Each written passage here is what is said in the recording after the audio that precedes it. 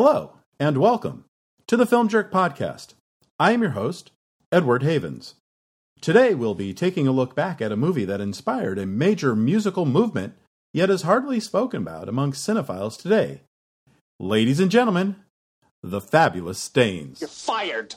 I need the money.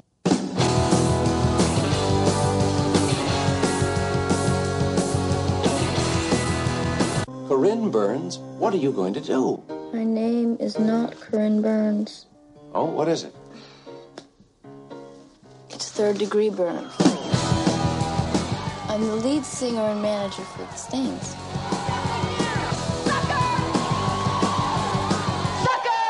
And it has become clear to several thousand very young women inspired by an unrecorded rock and roll band with see-through blouses and white stripes in their hair that life is to be lived right now.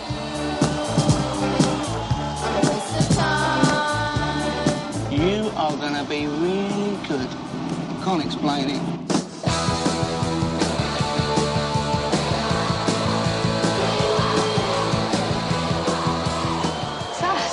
What it really amounts to is girl dropouts who are using the media. She said things that I've always wanted to say, and I haven't been able to.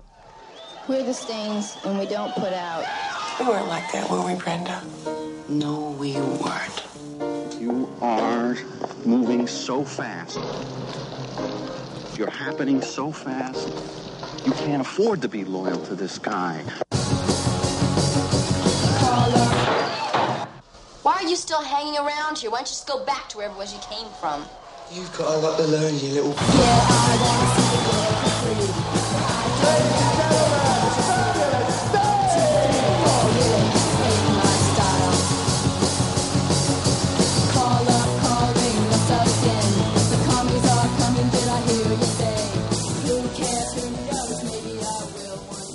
As someone who once planned on being a screenwriter, I've always been fascinated as to how writers come up with their ideas for their movies.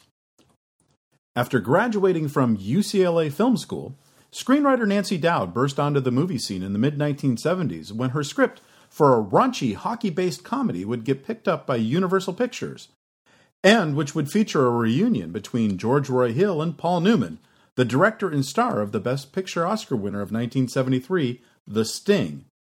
The film, Slapshot, would open in February 1977 and become one of the biggest hits of the year, and Dowd would get nominated for a Writers Guild Award for Best Original Screenplay.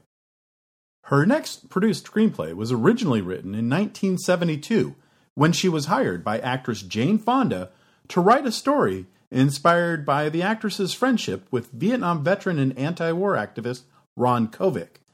But unlike most war movies, Fonda wanted to make a film about the consequences of the war as seen through the eyes of a military wife. Originally titled Buffalo Ghosts, the story would focus on two women, volunteers at a veterans hospital, who deal with the emotional toll the Vietnam War has taken on its casualties, their families, and themselves. That's a pretty brave story to work on in the middle of a very unpopular war, and from a producer whose derisive nickname, Hanoi Jane, still freshly rung in the ears of supporters of the war. But the project would be revised and reworked, first by Fonda, then by director Hal Ashby, then by Jon Voight, who was hired to play the lead character inspired by Kovic, and finally by screenwriters Waldo Salt and Robert C. Jones, who had been Ashby's editor on The Last Detail, Shampoo, and Bound for Glory. That movie, Coming Home, would become a surprise box office hit and would win Dowd an Academy Award for Best Original Screenplay as the credited writer who came up with the original story. But while Fonda, Voight, Ashby, and Bruce Dern were off shooting the film, Dowd was enjoying her time as a highly paid script doctor on such films as Ulu Grossbard's Dustin Hoffman drama Straight Time and Ted Kotcheff's football comedy North Dallas 40, as well as another very famous movie I'll tell you about later in the episode. But she would also take time off writing to enjoy going to concerts.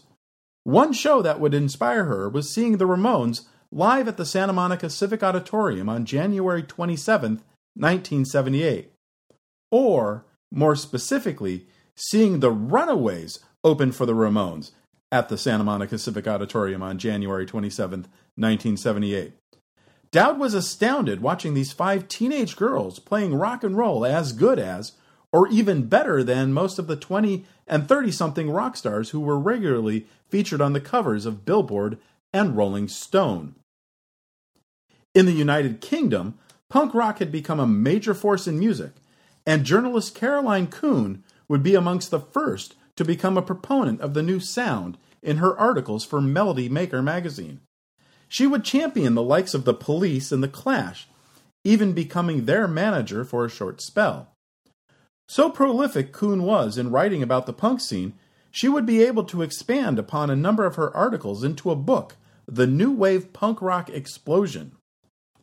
Dowd would discover the book and worked to track Coon down in London. The two women would speak on the phone for hours at a time, when a transatlantic phone call would cost a couple of dollars per minute, and Coon would convince Dowd to come to England to witness firsthand what was happening with this latest form of youthful rebellion. In London, Dowd and Coon would get along fabulously, talking about the music and the kids, and Coon would drop an interesting tidbit during one of their conversations. Coon was convinced feminism was going to become the next big thing to come out of punk rock, and she convinced Dowd that this was the direction her screenplay should go, a feminist allegory of how women rockers could get equality. Dowd's screenplay would feature a 17-year-old lead character, Corinne Burns, who needs to work at a local restaurant to take care of herself and her younger sister, Tracy, after their mother dies of cancer. Corinne gets interviewed by a local television channel about her town and its economy in the wake of a major recession. Incidentally, Corinne is from the same town, Charleston, Pennsylvania, where the Chiefs hockey team plays in the movie Slapshot. During the interview, Corinne gets angry with the reporter about the questions she's being asked, then gets in a fight with her boss on camera, which leads to her getting fired from her job. When the segment airs, Corinne's story resonates with other teenage girls in her area, and the station does a follow-up story on her, where she continues to be angry about the world. But she is able to get a mention about her all-girl rock group, The Stains, consisting of herself, her sister, and her cousin Jessica. Attending a local rock show featuring a washed-up metal band called The Metal Corpses and an up-and-coming punk band, The Looters, Corinne is able to get a local rock promoter to add The Stains to the tour lineup without hearing them play, based on her local infamy. Corinne and the girls see how poorly the two other bands get on together, and when it's time to play their first show, the Stains are really bad. Jessica and Tracy can't really play their instruments very well, and Corinne lashes out at the audience when they start to boo the girls. When the Metal Corpses need to leave the tour due to a tragedy, the Looters become the new headliners, and their lead singer Billy tries to get the Stains replaced from the tour as quickly as possible. But when the Stains go out for the next show, Corinne, who now wishes to be called Third Degree Burns, debuts an absolutely new look for herself in the band. See-through blouses worn over black bikini briefs, a more pinkish style of makeup, and hair dyed to resemble skunks. As they play, Corinne's standoffish attitude and the band's inability to play well become a feminist call for female empowerment, especially when Corinne announces that she never puts out. The Stains become a sensation around the country, and teenage girls start to copy Corinne's dress style. She and Billy start to bond, only to see their appreciation for each other slide when his band's manager shows up with a new act to replace hers. In retaliation, the Stains play one of the Looters' songs, which rockets them into further success. But that success is short-lived, as Billy excoriates Corinne as a corporate sellout. The Stains fans riot, their shows are canceled, and just as quick as it all came together for Corinne, she finds herself back in her hometown, a nobody once again. Dowd's screenplay would end with a group of British skunkettes, what followers of Corinne, who dress like her and dye their hair like her, are called, proudly emulating their hero from across the ocean. One of the people who would read the screenplay was Lou Adler, In the music industry, Lou Adler was a legend. He was the founder of Dunhill Records in 1964, which would introduce the Mamas and the Papas to the world. Then he was the vice president at the television production company Screen Gems, responsible for selling the Monkees to a skeptical music audience. He produced the famous 1967 Monterey Pop Festival that made Jimi Hendrix and Janis Joplin famous. He would also start Ode Records, which would help transition Carole King from a Grammy-winning songwriter to a Grammy-winning performer. He'd also bring about the comedy of Cheech and Chong to the world.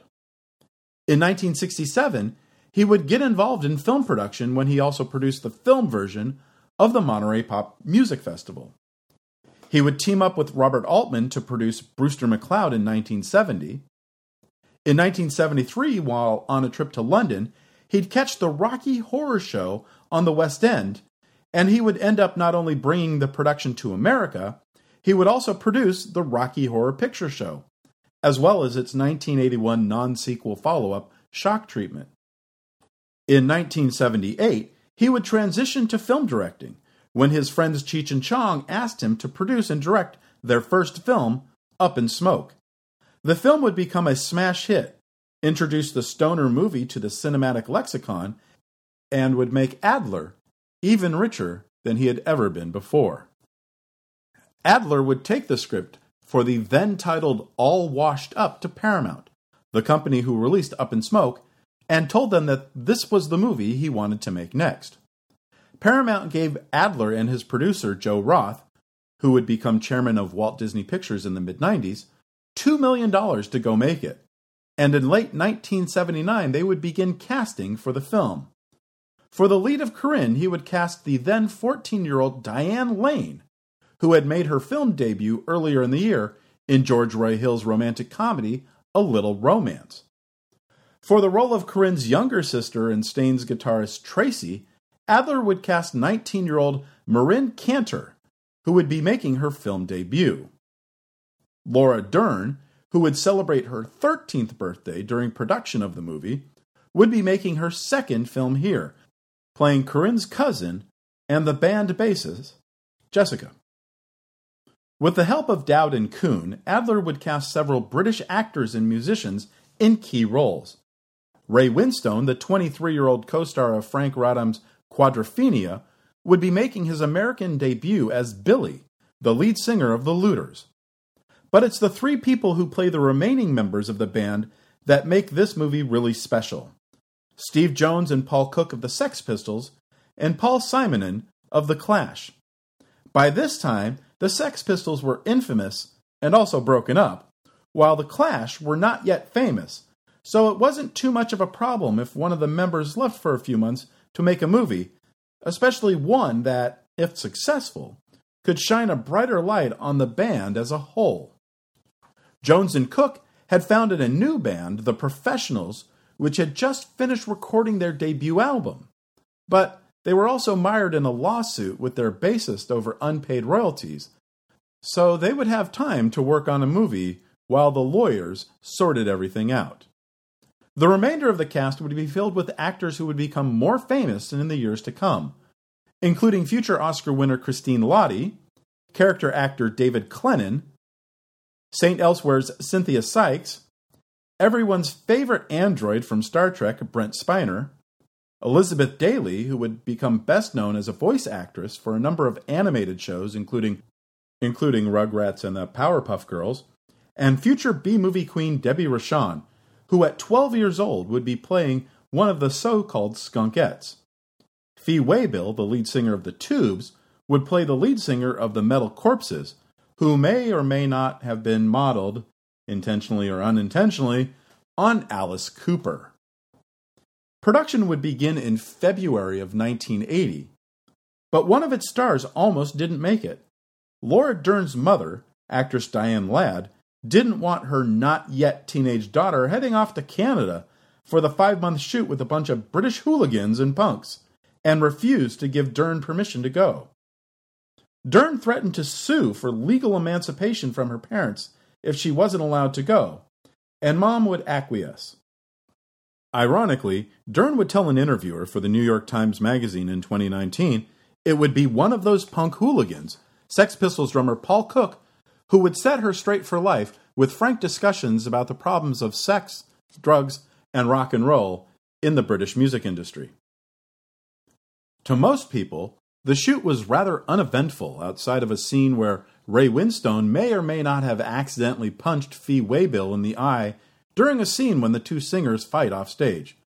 But behind the scenes, a power struggle was brewing. Kuhn and Dowd were a part of the production, which would cause tensions because Adler had decided to make some last-minute changes to the story, often to the detriment of the screenplay the women had worked on. Adler would start tossing out scenes that were supposed to be filmed very soon and demanded rewrites right then and there to be ready when cameras rolled. Dowd and Kuhn would become so frustrated with Adler's interference, they would walk off the film, although the final straw was Dowd's getting groped by one of the camera operators while cameras were rolling on one of the concert scenes. Dowd would request Paramount credit her as Rob Morton on the final version of the film, and Kuhn would get a creative consultant credit. On her website, Kuhn would mention some of her involvement in the film as part of an essay for a fanzine that would accompany a screening of the film in London in 2016. Kuhn would write, "By the time I was aged 30, I had concluded that censoring what I wore, what women wear to control male sexual violence and engender respect for women, was an unworkable, failed tactic. So I made new feminist rules for myself. I trained my mind to realize that, covered or naked, my body was not an incitement. Naked or clothed, my body was not an invitation.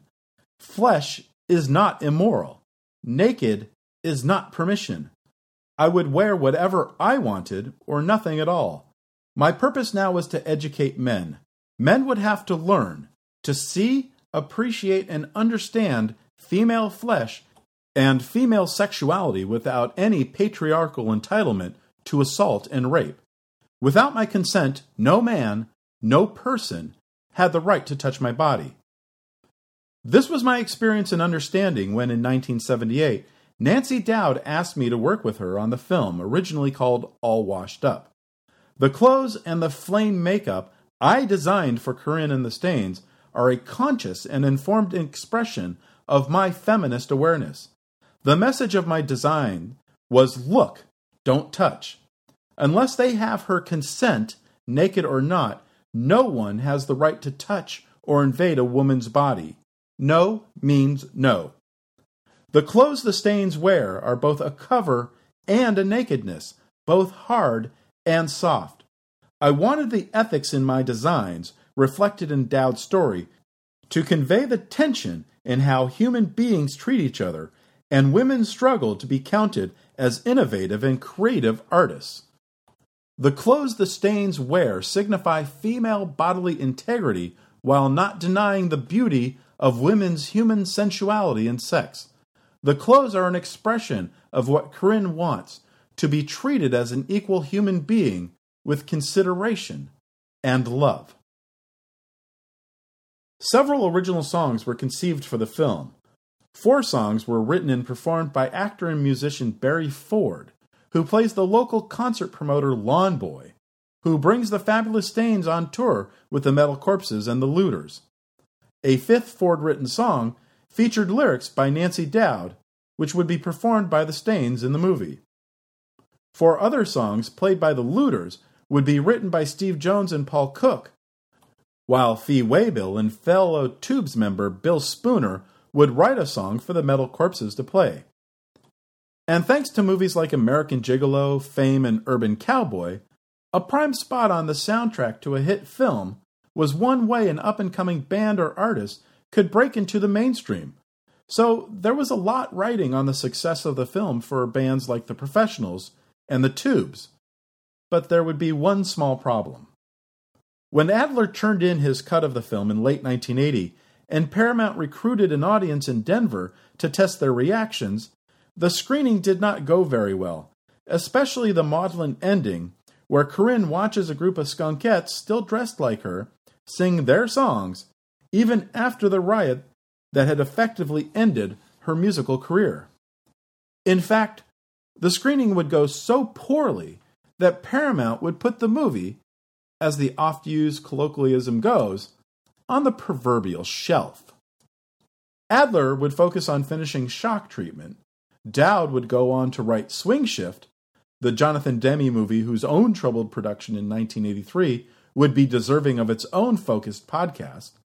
And Paramount would go on to have one of their better years in 1981, releasing The Postman Always Rings Twice, Atlantic City, Friday the 13th Part 2, Gallipoli, Reds, and a little Steven Spielberg action movie starring Harrison Ford. You may have heard of it, Raiders of the Lost Ark. Oh, and they'd win their first Best Picture Oscar in 6 years, when Robert Redford's Ordinary People was announced the winner in late March of 1981. Ironically, it would be Dowd's uncredited script doctoring of Alvin Sargent's adaptation of the Judith Guest novel that finally got the studio to commit to Redford's unconventional choice of a directing debut. Sargent would win the award for Best Adapted Screenplay, but he would not thank Dowd in his acceptance speech. It seemed the film was destined to never see the light of day, until an unexpected development in the summer of 1981 would put the movie in a new frame. Ladies and gentlemen, rock and roll.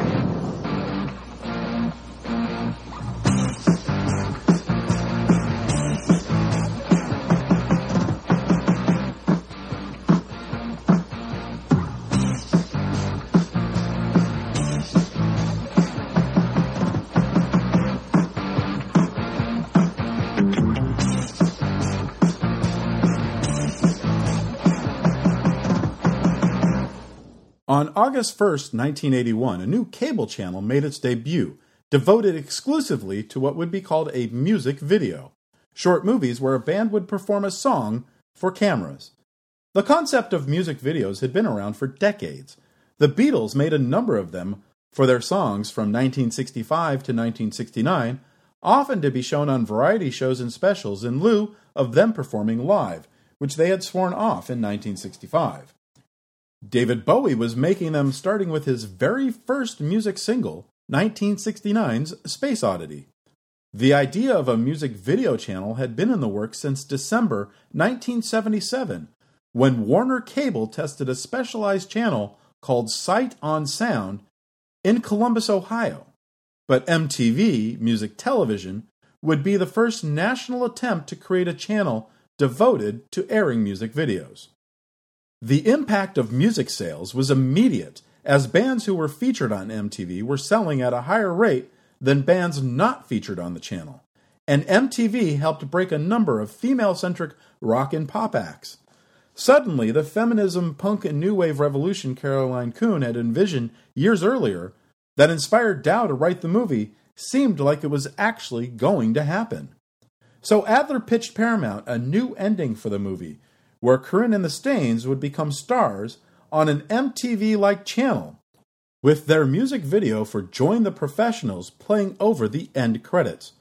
Paramount would approve the idea and gave Adler a very small amount of money to shoot it. It would take a few months of clearing schedule conflicts before production could begin, with Lane, Dern, and Kantner to shoot the new ending.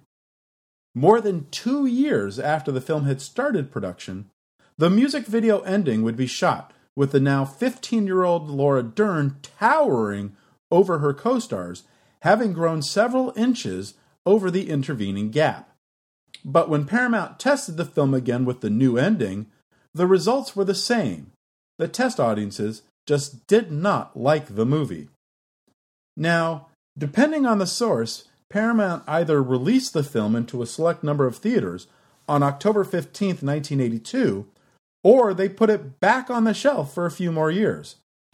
I've spent several days doing research for this episode, and one of the things I was trying to find was a single display ad or movie review from any newspaper, anywhere in America, and I just cannot find one for this movie on this date. One thing we do know is that Paramount would eventually license the movie to show on USA Network, the basic cable channel Paramount co-owned with Universal and Time magazine starting in 1984. And thanks to repeated showings on the USA flagship weekend late-night visual arts show Night Flight, the film would start to gain what is commonly referred to as a cult audience. Rare is the film that gets a theatrical release after becoming a cult film on cable, but Paramount would finally acquiesce and give Ladies and Gentlemen, The Fabulous Stains a belated theatrical release more than 5 years after production had begun on the movie. Sort of. A sub-distributor called Films Incorporated would license the film from Paramount, and then Films Inc. would front the costs of a theatrical release in exchange for a larger share of the box office receipts. The first theater to show the movie on March 6, 1985 was the much-beloved local repertory film institution Film Forum in New York City. Janet Maslin of the New York Times cautioned potential viewers that the movie promised to be of interest as a show business satire, but was notable chiefly as a footnote to the career of Diane Lane, to show just how much Lane had become a star in the intervening years. Maslin would wonder how someone with such insider knowledge of the music industry, like Lou Adler, could make a film that reflected absolutely none of that expertise. Dern, whose breakthrough role in Mask would not be released in theaters for another 2 days, is not mentioned at all in the review. The film would play for a week in Chicago at Facet's Cinematheque, their much-beloved local repertory film institution, starting on April 26th. It would only play one show in Los Angeles at the Fox International Theater in Venice as part of their Summer Music Film Festival in July. It would also play short runs in Atlanta in July and Philadelphia in August. But when all was said and done, the final box office tally for Ladies and Gentlemen, The Fabulous Stains would end up being a mere $25,728. By the end of 1985, the fortunes of many of the participants in the making of the movie had changed, some for the better, some for the worst. Diane Lane would have become something of a star by the end of 1985, having already starred in 3 Francis Ford Coppola movies in 2 years, as well as Streets of Fire and the television miniseries Lonesome Dove. At the age of 20, she would earn her first Emmy Award nomination, as well as praise from her A Little Romance co-star Laurence Olivier, who called her the new Grace Kelly, and from pop artist Andy Warhol, who declared her to be the undisputed female lead of Hollywood's new Rat Pack. Laura Dern capped off her 1985 with a highly praised performance in Joyce Chopra's Smooth Talk, when there was serious awards talk for the then 18-year-old. Marin Cantor would have already stopped acting by the time the movie opened at the Film Forum, although she had made 3 more movies after The Fabulous Stains, including a supporting performance alongside Willem Dafoe in Catherine Bigelow's 1981 feature debut, The Loveless. Ray Winstone would spend the rest of the 80s and most of the 90s as a working actor in a number of British television series until his work in 1997's Nil by Mouth and 2000's Sexy Beast would bring him the international acclaim that would catapult him into major roles for filmmakers like Martin Scorsese, Steven Spielberg, and Robert Zemeckis. Paul Simonon would remain a member of The Clash until their breakup in 1986, and he would retire from music altogether from 1993 until 2006 before collaborating with Damon Albarn on the British supergroup The Good, the Bad, and the Queen, and Albarn's fake animated band Gorillaz. Steve Jones and Paul Cook would record one of the songs featured in the movie, Join the Professionals, for their own band, The Professionals, even recording a music video for the song, which they hoped to release around the time of the release of the movie in fall 1982.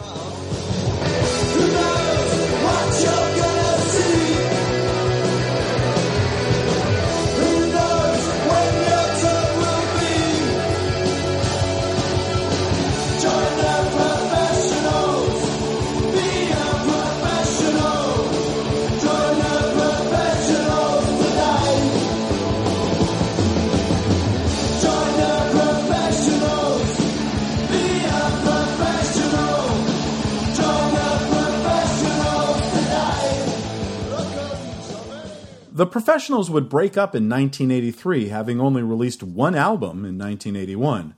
Join the Professionals was not on that album and would not get an official release until a late 1990s reissue of that Soul Professionals album that included a number of songs recorded but not released by the band.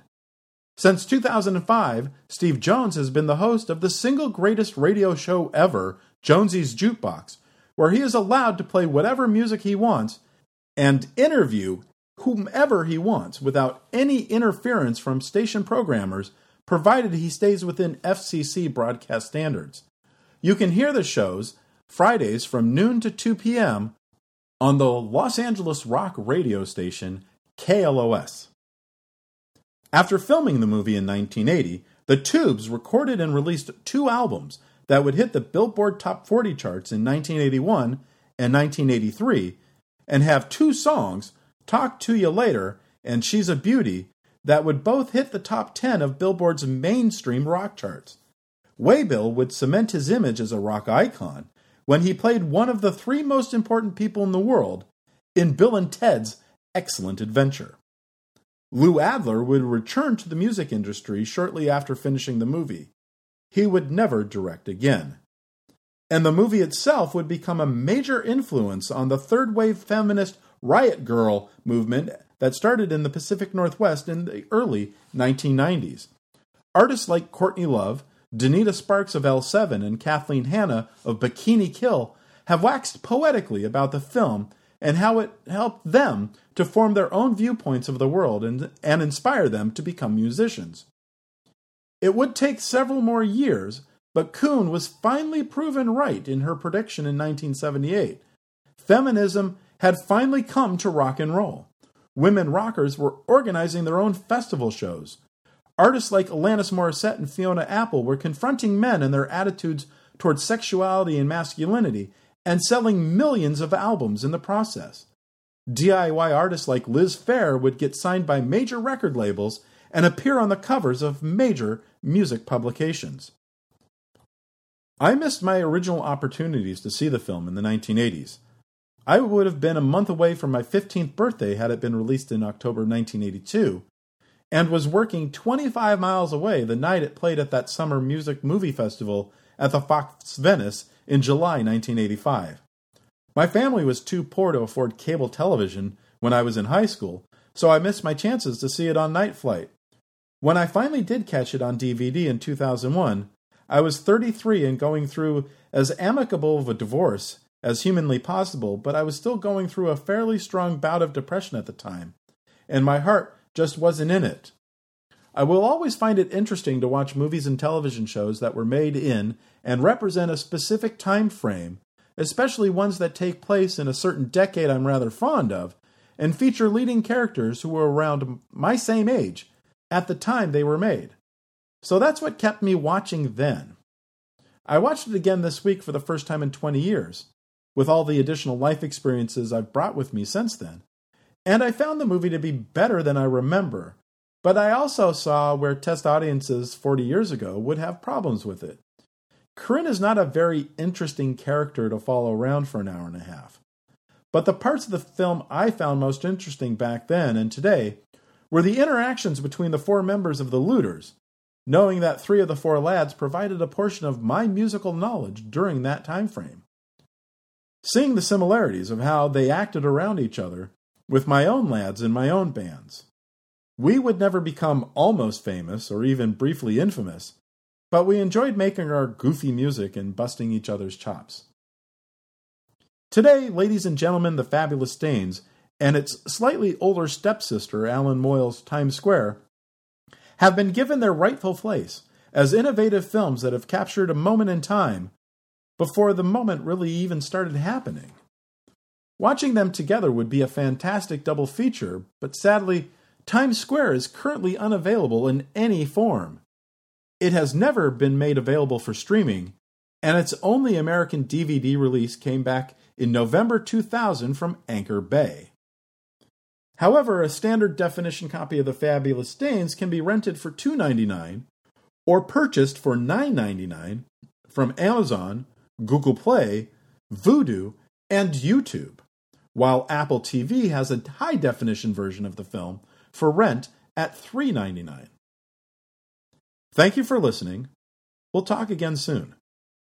The Film Jerk podcast has been researched, written, narrated, and edited by Edward Havens for idiosyncratic entertainment. Thank you again. Good night. I'm kicking the head every day for a year. Wouldn't even need me going there. I shot in the heart secretly for me. Do they really have a say of what goes on with you each day? Does your country mean that much to you? Who knows what you're